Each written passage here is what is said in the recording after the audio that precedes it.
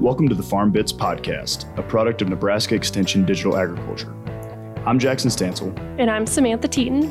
And we come to you each week to discuss the trends, the realities, and the value of digital agriculture. Through interviews and panels with experts, producers, and innovators from all sectors of digital technology, we hope that you step away from each episode with new practical knowledge of digital agriculture technology. Happy New Year. So last day of 2020, we all made it. Welcome back to the Farm Bits Podcast for a recap of what happened in 2020. This episode is titled Hindsight is 2020 because, well, 2020 is now in the hindsights, right? And yes, we're very excited for this episode about what's all happened this past year. It's going to be great to flip the script on 2020 and move into 2021 tomorrow. I'm pretty pumped. Tomorrow is actually my birthday. So That's right. I'm a New Year's baby. And so I'm pretty excited about that. But we have a lot to cover today. There was a lot that happened in 2020. Probably most notably was COVID-19. Yeah, I'm sure you have all heard more than you ever care to hear about COVID-19. So we won't go into that too much, but we really want to talk about how it affected digital agriculture. Exactly. And that's kind of the purpose of this whole episode, is to recap 2020 specifically for what happened in digital agriculture this year. We hope to recap a few of our episodes in the process of doing that. And so for major events that happened in 2020 that may have had an impact on digital agriculture this year and potentially in 2021 as well. Obviously, we've already talked about COVID-19 a little bit. We also had an election year this year. And I know some people kind of have different thoughts on exactly how that's going to impact agriculture, but it certainly is going to be something new for us in 2021. Absolutely. As different people move into office and you think about all the trade and how much that influenced farmers this year, it's definitely something to keep our eye out on. We also had lots of weather events. The derecho that swept through Iowa and some other states had a huge influence on the crop year as well. We did. We had a few hurricanes that also came in the southeastern part of the country. I think North Carolina was affected by hurricanes pretty badly, and obviously Louisiana had a lot of effects of hurricanes. In that area, you know, there's rice production, some crawfish production, stuff like that, and so I'm sure those farmers were impacted by those natural disasters there as well. Yeah, and while we're on that, there was also all the fires out west. There were many farmers that were influenced by that as well. So with any of these natural disasters, our heart goes out to any families that were affected, and it's interesting to us to see what that does to the market. Yeah, and you know, it wasn't long ago that here in Nebraska we had some pretty significant natural disasters, particularly that flooding in the spring of 2019, and so Nebraskans know exactly how hard it is to come back from those type of disasters. And so, yeah, our hearts definitely go out to everybody who's dealing with that this year. Um, and just kind of diving into COVID-19 a little bit, Sam, there were a few supply chain and animal product issues out there this spring, right? Yeah, absolutely. I think it was interesting for everyone to see, I don't know if fragile is the right word, but how easily influenced our supply chain is. So you think about how, the price of beef skyrocketed, but maybe farmers didn't see that return to their pockets.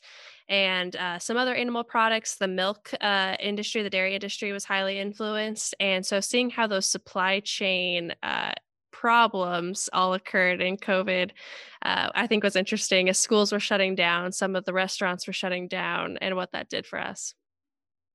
Yeah, there was so much going on. I mean, people really didn't know how to respond, you know, when this first started happening, and it's something that really none of us have ever experienced before. It's a, kind of a once in a generation, once in every 2 or 3 generations type thing.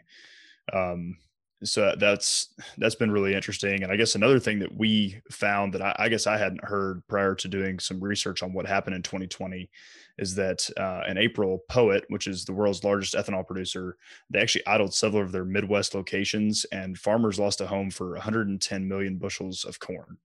So that's a pretty substantial impact on farmers who had, contracts or were trying to offload some corn in the spring of last year. Yeah, you think about how many fewer people were on the road. It seems like something like that would happen where you wouldn't have the demand for ethanol. And then it was interesting to see those numbers for sure. But on a positive side, we also saw that China made one of their largest purchases of US corn. So that was a historic event for trade and was awesome for our corn farmers.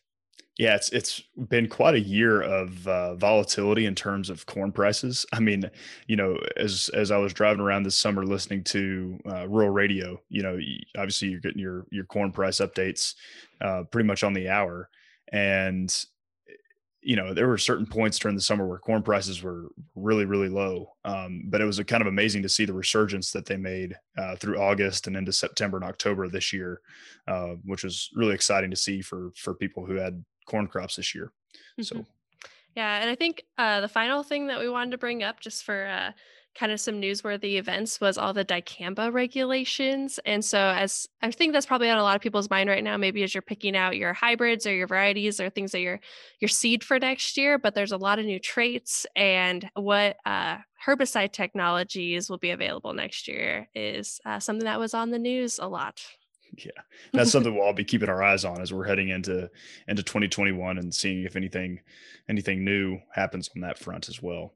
Mhm. Um, so as we were preparing for this recap episode, we kind of looked at some different websites out there for different articles about kind of what happened in 2020 and how that might influence digital ag right now.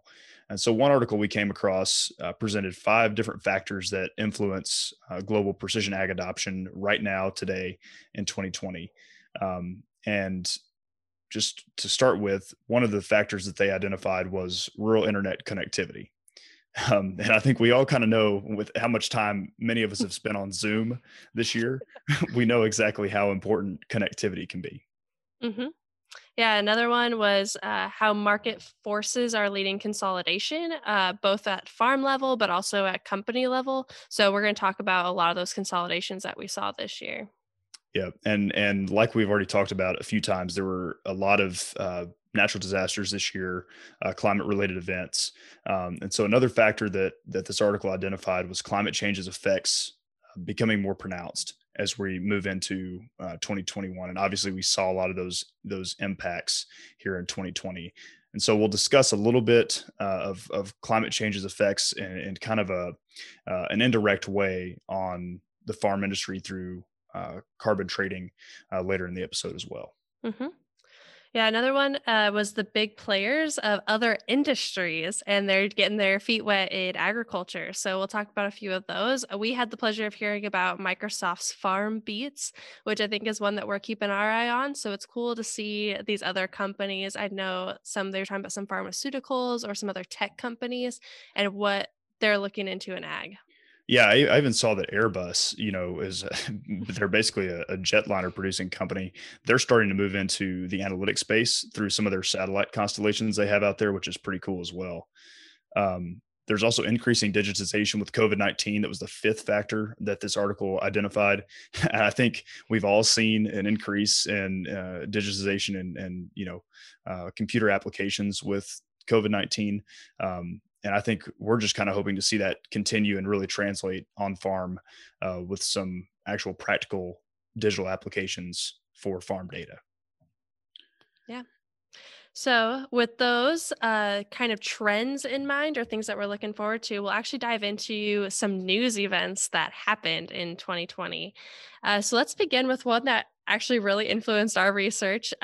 Some of you may know, but Teravion, which is an imagery provider, they used small planes and they took imagery and then they uploaded it to a website in a very easy to use way. They actually had to close and they filed for Chapter 11 bankruptcy earlier this year. Yeah, that was really interesting to see because there were some headlines of them making, new partnerships even leading up to when they filed for bankruptcy. So it'll be interesting to see where, Teravion goes, or, how that company gets broken up, and some of their practices may get adopted by other companies. We'll see. Um, Yeah, and it's interesting, like how many people had invested in this company and how strong they seemed. They had made a lot of headlines before of how innovative they were, but it kind of also showed that not all companies are safe in the tech right. world. Right. And they had a great software, nice user interface. So it'll be interesting to see who picks up the business model and adapts it to maybe something that's more effective or I guess more sustainable long term. Another trend that we saw this year in the industry space is kind of an expansion in irrigation technology. So CropX made several moves this year. They acquired a New Zealand company, Regen. They partnered with Rinky to provide some more irrigation analytics. They're hoping to build those out. They also acquired a Nebraska company, Crop Metrics. And some of you may have remembered Dr. Trenton Franz discussing crop metrics a little bit in his episode From Measurements to Maps. And so they're doing a lot of cool stuff with soil moisture sensors, as well as providing like variable rate irrigation prescriptions and scheduling. We even saw Netafim integrate Fluorosat's remote sensing technology into an irrigation management platform, and Valley Irrigation acquired Precision King, which is kind of an IoT type company that automates pump operation for flood irrigation settings. So a lot of movement on the irrigation front. Absolutely. And so another acquisition, looking more at the automation side, Raven purchased Dot. And if you have not heard of Dot before, they are really cutting edge in automation when it comes to like autonomous tractors and things like that. And they have some really cool videos online.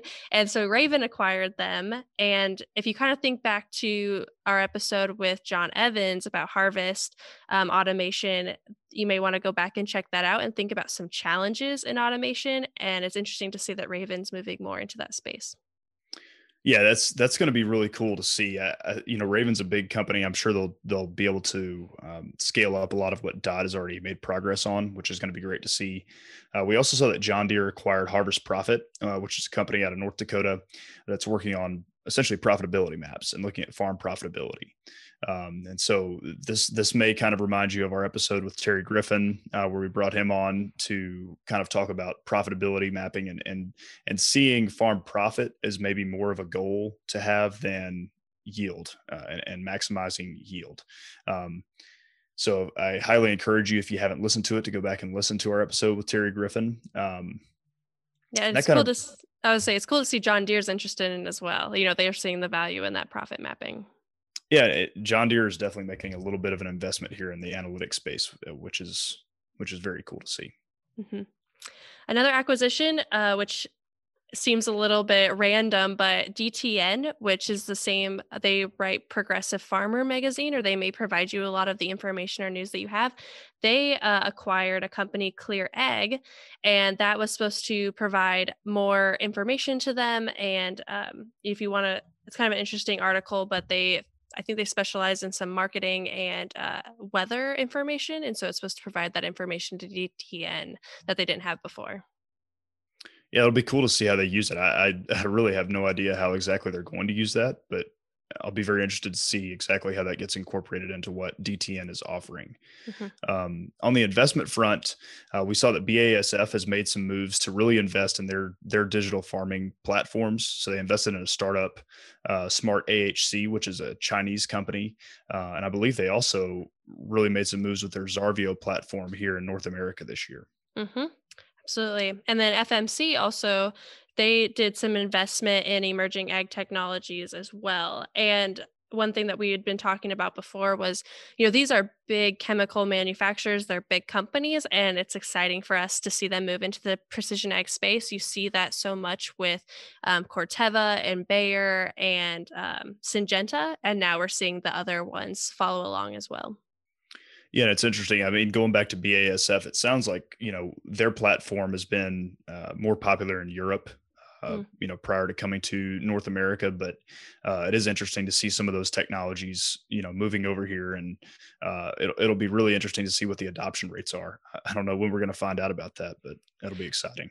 And there's a lot of options now for farmers to pick from, which I know can make that a lot harder. Instead of just trying to decide on one, you have a lot of options now. So one other investment that we saw happen in 2020 was that Indigo announced an additional $360 million in financing, and even got a new board of directors. So Indigo is a really interesting company that has kind of emerged here in recent years. They kind of do a little bit of everything, it seems like. Mm-hmm. some precision ag services, biologicals, carbon trading. So yes, it's really interesting to see them getting so much investment right now. Yeah, I think they're a company that I don't know many people that work with yet, but it'll be definitely interesting to see how they grow, and it's a company to keep your eye on for sure. Yeah, we'll talk about Indigo a little bit more in just a few minutes, but uh, kind of the next theme that we want to discuss was collaboration. So, collaboration is, I think, growing in a lot of different sectors, but specifically in ag, it's a really important thing because ag is such a interdisciplinary kind of domain, right? Like you have to have agronomy, you have to have engineering. There are business aspects, so having that collaboration is pretty critical. Yeah. And the two that we met, had written down here, there's probably several of them, but some that are noteworthy. One is Yara and IBM are collaborating on field data. And the other one is Kubota forms an alliance with Microsoft. And, we had talked about FarmBeats before as Microsoft's platform. And that platform is the idea is just to connect other softwares with the Internet of Things idea. So it's interesting to see those big companies get involved. Yeah, and Kubota aligning with Microsoft is super interesting because I mean has not been a traditional tractor manufacturer or ag equipment manufacturer, but they've really made some strides here in recent years, and to keep pushing in this digital transformation space, potentially even looking at IoT, that's going to be really interesting to see how that works for Kubota, and where that puts them in relation to some of the other major players in ag machinery. Hmm. Absolutely. And also thinking about collaboration, we had a lot of companies are working to create these APIs with other companies. So I'm gonna let Jackson explain that a little bit more. Yeah. So an API is essentially an application programming interface. And for some of you, you may know what an API is, but for many of our listeners, you probably heard of an API a lot in the news, but may not know exactly what it is. And so, essentially, what an API is it is kind of a structure in which data is able to be shared between two different programs. And so, one program will, for example, post data, and another program will get that data from kind of a common server that they're sharing data through. And this is something that's become really popular with, for example, some of John Deere Operation Center's different applications that they offer for prescription generation, such as Agrion. And another one that we kind of saw this year with one of our former guests here on the podcast, Corey Wilness. His company, Croptomistic Technologies, actually just launched an API with um, Climate Field View, which is going to allow SWAT maps to be used within Climate Field View's analytics platform, as I understand it. Hmm. And I think another reason why this is so exciting is it takes out that manual data entry, right? So it's going straight from one company where they collected it to another company. And, we talked about that with Mike Manning, where he's talked about how, maybe the most input or the most common fertilizer is just nitrogen. They're not putting the Yep. actual kind in there. And the idea with API is that it can help with some of that. Absolutely, and it also takes out kind of the whole pulling something out of a USB. So if you have as applied Mhm. data, or if you have something like that, if you have yield data and you want to build management zones with it, you don't have to pull out the USB, stick it into another program that you have downloaded. You can kind of do it all online, which just makes things a lot smoother for people who are trying to use that technology. Yeah. And so, like I said, that's becoming a more of a trend. And so, some other companies, Bushel, who we're actually going to have on in a few episodes, Bushel and Granular are connecting. We're seeing Synterra and Anheuser-Busch partner, and Data Connect with, I believe, John Deere. Yep. Those are all good to see. Yeah, it's good to see those getting built, and this isn't quite to the whole colorblind ideal that we're trying to get to, where data is essentially standardized and interoperable across a bunch of different platforms. But it is moving in that direction where people are now willing to share their data, get it into a format that other programs can understand, and make it accessible to other programs that are benefiting, farmers or anybody else involved in the ag space in a very particular way. So it's good to see. Absolutely. And now talking about some new technologies that, didn't get released in 2020, but maybe are some things that you should be looking for in the future.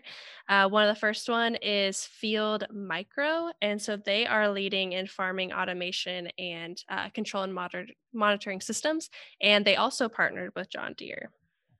John Deere making a lot of moves this year. Yeah. So there were also 6 different startups that were named winners of the 2020 Row Crop Challenge. And we just want to kind of highlight 3 of our favorites that we found on this list. Um, One of them is Global Neighbors Weed Seed Destroyer. So, Sam, will you tell us a little bit about the Weed Seed Destroyer? Yes, the idea is that it's put on the back of a combine and it's shining a light that is actually able to make the weed seeds non-viable. And so that way it's reducing your seed bank for the coming year and could reduce your herbicide inputs. So that's a really exciting technology. We're seeing some things that are similar in other countries, but hopefully this could actually be a great option. Yeah, that's a totally different way of treating weeds than what we've seen in the past. Mhm. Um, One of the other ones we thought was really cool is Index Biosystems designs genetic traceability. So basically, their product is called a DUID. And so, if anybody who's heard of like RFID, like radio frequency identification, it's kind of the same sort of concept. It's also very similar to blockchain, where they have essentially genetically barcoded a yeast product that can be mixed in and used as a biological label for different like grain products that are going out there. And so, for when you think of about like E. coli, for example, or any of these other things that may need to be recalled, having traceability is really important for minimizing the impact on the supply chain. And so that's essentially what they're trying to get at here with this DUID product is having something that is traceable that can be, directly traced back to the farm that it came from and every single step that it took in the process to get to a consumer, which is, I don't know, I think it's pretty exciting. And it's a way of not, it's a way of using technology, but not like digital technology to get at this whole traceability space. So Absolutely. And it's makes it easier for the people in the supply chain. You're not constantly making labels. And then the other one that we thought was really cool, it's called the Spornado system. I hope I'm pronouncing that right. yep, Sportnado. Okay. And it's an air sampler. So it's something that you'd put out in your field and it's collecting air samples and it's then testing them and doing like some DNA analysis. And the idea is that it's going to alert farmers when there are spores for diseases in the air. And this is just revolutionary in the fact that typically we don't see diseases until they've hit the crop and you're already seeing the damage. But if you could see them in the air and know that it's coming and know if whether a fungicide's a valuable investment, I think that's really cool. And I hope it does really get developed and we start to see adoption in that. Yeah, it's amazing. You're not having to wait for the plant to show any signs for it to be infected at all. I mean, even if Hmm. it's not visible to the naked eye, I mean, it's not even there, and that's a pretty cool approach, I think, to handling disease out there in fields. Um, so, just some final trends that we wanted to talk about that we saw in 2020. Carbon trading markets are getting more and more popular, and this whole idea of getting value out of the carbon sequestration that we are doing in ag, especially people who are moving to some of these regenerative aspects. And this kind of reminds me of something that Angela Knuth talked about in our Farmer Focus episode. Absolutely. It's like, everyone's striving to be carbon neutral or carbon negative, but what if we can trade with somebody to make our whole ecosystem, our whole like neighborhood carbon neutral? So this trading idea, and yeah, Angela did talk about some companies that are already doing this and how they're looking to partner with them. Yeah, so you have companies like Nori that is, Hmm. kind of working in the space. Indigo is starting to get into the space, and there are actually several companies, including Boston Consulting Group, Dogfish Head, Craft Brewing, and several other companies that have already committed to purchase agricultural carbon credits through Indigo's carbon trading marketplace, which is really interesting to see. And I guess this kind of is indicative of a potential for really increased regulations and greenhouse gas emissions, especially as we're heading into a new administration. What is that going to bring? I think these carbon trading markets could be a really, really big value for agriculture, especially with people who really are focusing on doing agriculture sustainably. You may be able to really increase your farm income that way. Yeah, that's exactly what I was going to say. Is just that, you think about the regulation side and how that can sometimes be a hindrance, but what if there's a company that's actually going to pay you and it's a new revenue stream? So keep your eye on that. Yeah, and this carbon trading is a really unique, basically market-based approach to how can we handle some of these environmental regulations. Because at the end of the day, companies have to get down to these, these set points or limits, I guess, that they can't go over. And the only way to offset any overages that they have is to buy them from somewhere else. So I don't know. It'll be really exciting for ag. Another trend besides the carbon trading markets that we noticed was transparency, particularly data transparency for growers out there. Yeah. So two kind of noteworthy events. One was that Dole, so one of the largest fruit and vegetable company in the United States, they are going to implement blockchain supply chain tracking by 2025. And so that's exciting to see that they're making a commitment to that and the traceability aspect. And then the other one that I'm sure many of you have heard about was Climate Corps and their tillable agreement. And not to get into that too much, but I think it's very interesting to think about how these companies are sharing farmers' data and the lessons to be learned by that. So, another thing that we talked a lot about in that farmer focus episode was how to keep your data local and how that's a really big priority to some people, but yet data sharing has its benefits as well. And so, prioritizing that and looking into these cases, or what happened this year in 2020, I think is definitely worth learning more about data sharing and how valuable your data is. And the value piece is absolutely critical, right? Because we heard Mike Manning say that agricultural data is only as valuable, only as worth as much as the value that it creates for the individual farmer that came from. Well, It can hurt maybe you too. it can devalue Mhm. what a farmer's doing in some ways, right? Through that tillable agreement. That's what a lot of people were worried about, was really getting hurt by that data being shared. And we even think about that in terms of crop insurance. You don't, some data you may not want out there for crop insurance purposes and stuff like that. So there are a lot of things that we need to be wary about when we're thinking about data, and I do think that we need to keep in mind that data can be valuable in a lot of other ways than just making agronomic decisions or marketing decisions. Right. We were really excited, like we said, about all these API partnerships, but I think it also is a reminder to be sure you're asking questions and thinking about what companies do have access to what you're sharing. Yes, yes. Thinking about your data is critical. You need to People need to understand how it's getting, where it's going, and also where it is ending up. Once it's out there. So one of the last trends we had was the size of farms and companies are growing. It seems like, as has been shown by the number of acquisitions. Is that what you would say, Sam? Yeah, absolutely. So yeah, we saw there's a lot of startups, tech startups that get started and then a big company comes and buys them out. And so I think the size of companies and the size of farms just continues to grow, which is a trend we've seen over the past few decades. Yeah, and it'll be interesting to see how that keeps going. I'm sure that there are going to be a lot of benefits to that, and really probably the people that are going to benefit the most are going to be the people who are adapting and trying to find ways to use technology in their operations and kind of moving with the trends. Absolutely. And you think about not all companies and not all farmers have to get big. They just have to be unique then and find niche markets, find things such as maybe carbon trading and things like that. So getting Find creative. value, keep Hmm. yourself profitable. Yep, Yep. absolutely. So, one last thing we wanted to cover, just getting back to COVID-19, which has kind of affected us all, and it seems like it's become COVID-20. And yes, I know that's not how these things get named. It seems like it's been COVID all of 2020. So, um, we kind of want to discuss how this pandemic might affect business, agribusiness in particular, and agriculture at the farm level. Um, and I guess one thing that I think we've already seen is a drive toward more remote work ideas and remote technologies. So interacting with machinery remotely, but also potentially interacting with some of your agronomists remotely or some of your salespeople remotely. Right, Sam? Absolutely.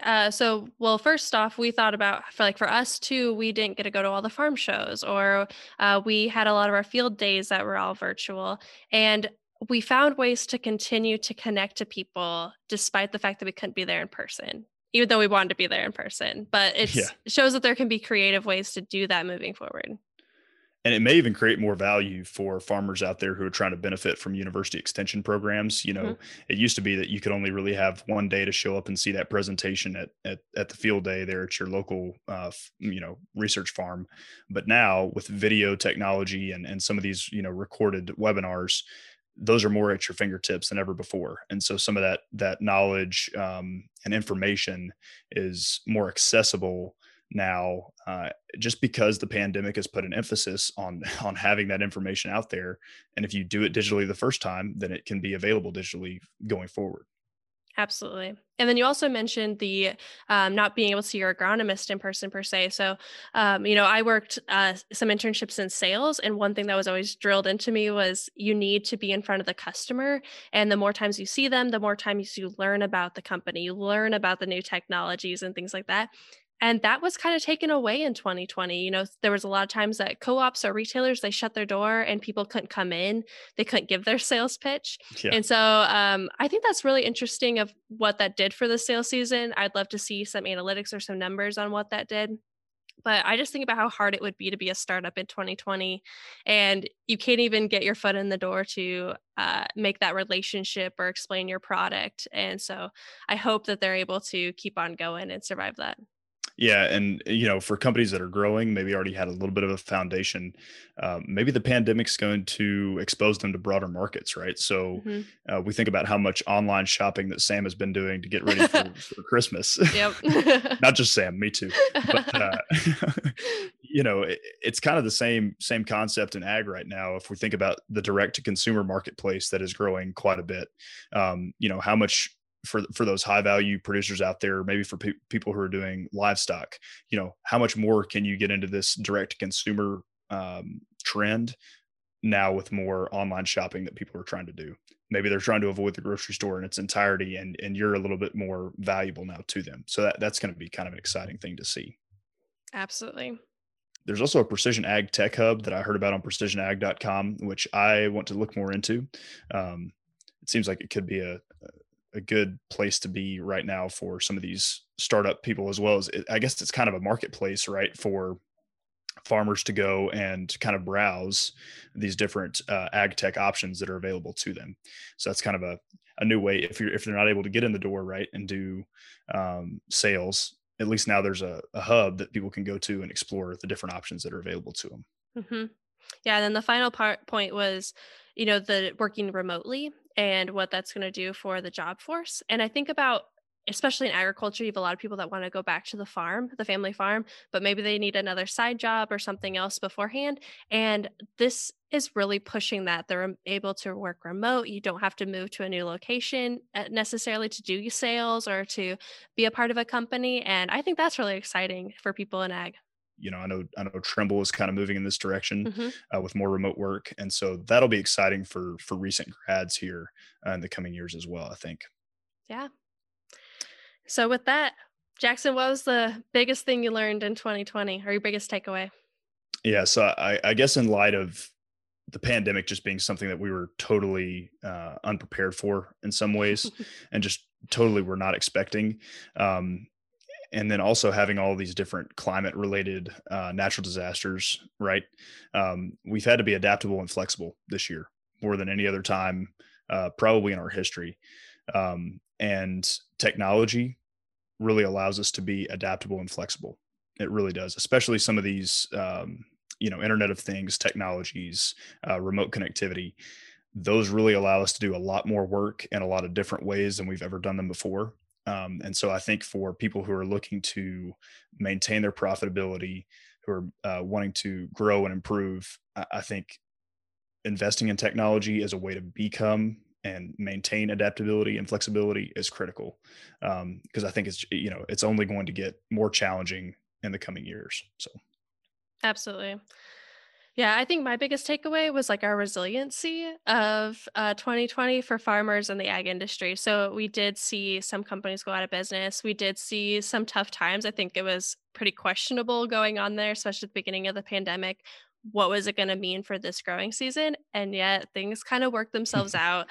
And I thought it was amazing how we made it through, and how many companies are still investing, how many farmers are still going. I think a lot of farmers had a great year, and I think that's awesome to see after how shaky it was at the beginning. So I love seeing, we always go on to the next season. Yep. And I love the positive note that you ended us on there, Sam, because I think there really is still a lot of good to take out of 2020. I think there's probably more good than there is bad. Mm-hmm. I think a lot of these changes that are going to happen are going to be really beneficial for a lot of people, if we allow ourselves to see that and really invest in the benefit. So yeah, challenges are what drive innovation. So who knows what cool technologies we'll see a couple of years from now that all started from this year. Yep. And starting in 2021, we'll get to see exactly what those technologies are going to be. So with that, I think we're going to wrap up this episode and wrap up 2020. And our next episode, we will see you in 2021. That's right. Hope you can join us. Thanks for listening. Thank you for taking the time to join us today on the Farm Bits podcast. If you enjoyed this episode, please subscribe to the podcast on Spotify, Apple Podcasts, YouTube, or wherever you listen to podcasts to be informed about the latest content each week. We welcome your feedback, so if you have comments or questions for us, please reach out to us over email, on Twitter, or in the review section of your favorite podcast platform. Our contact information can also be found in the show notes. We would like to thank Nebraska Extension for their support of this podcast and their commitment to providing high-quality informational material to members of the agricultural community in Nebraska and beyond.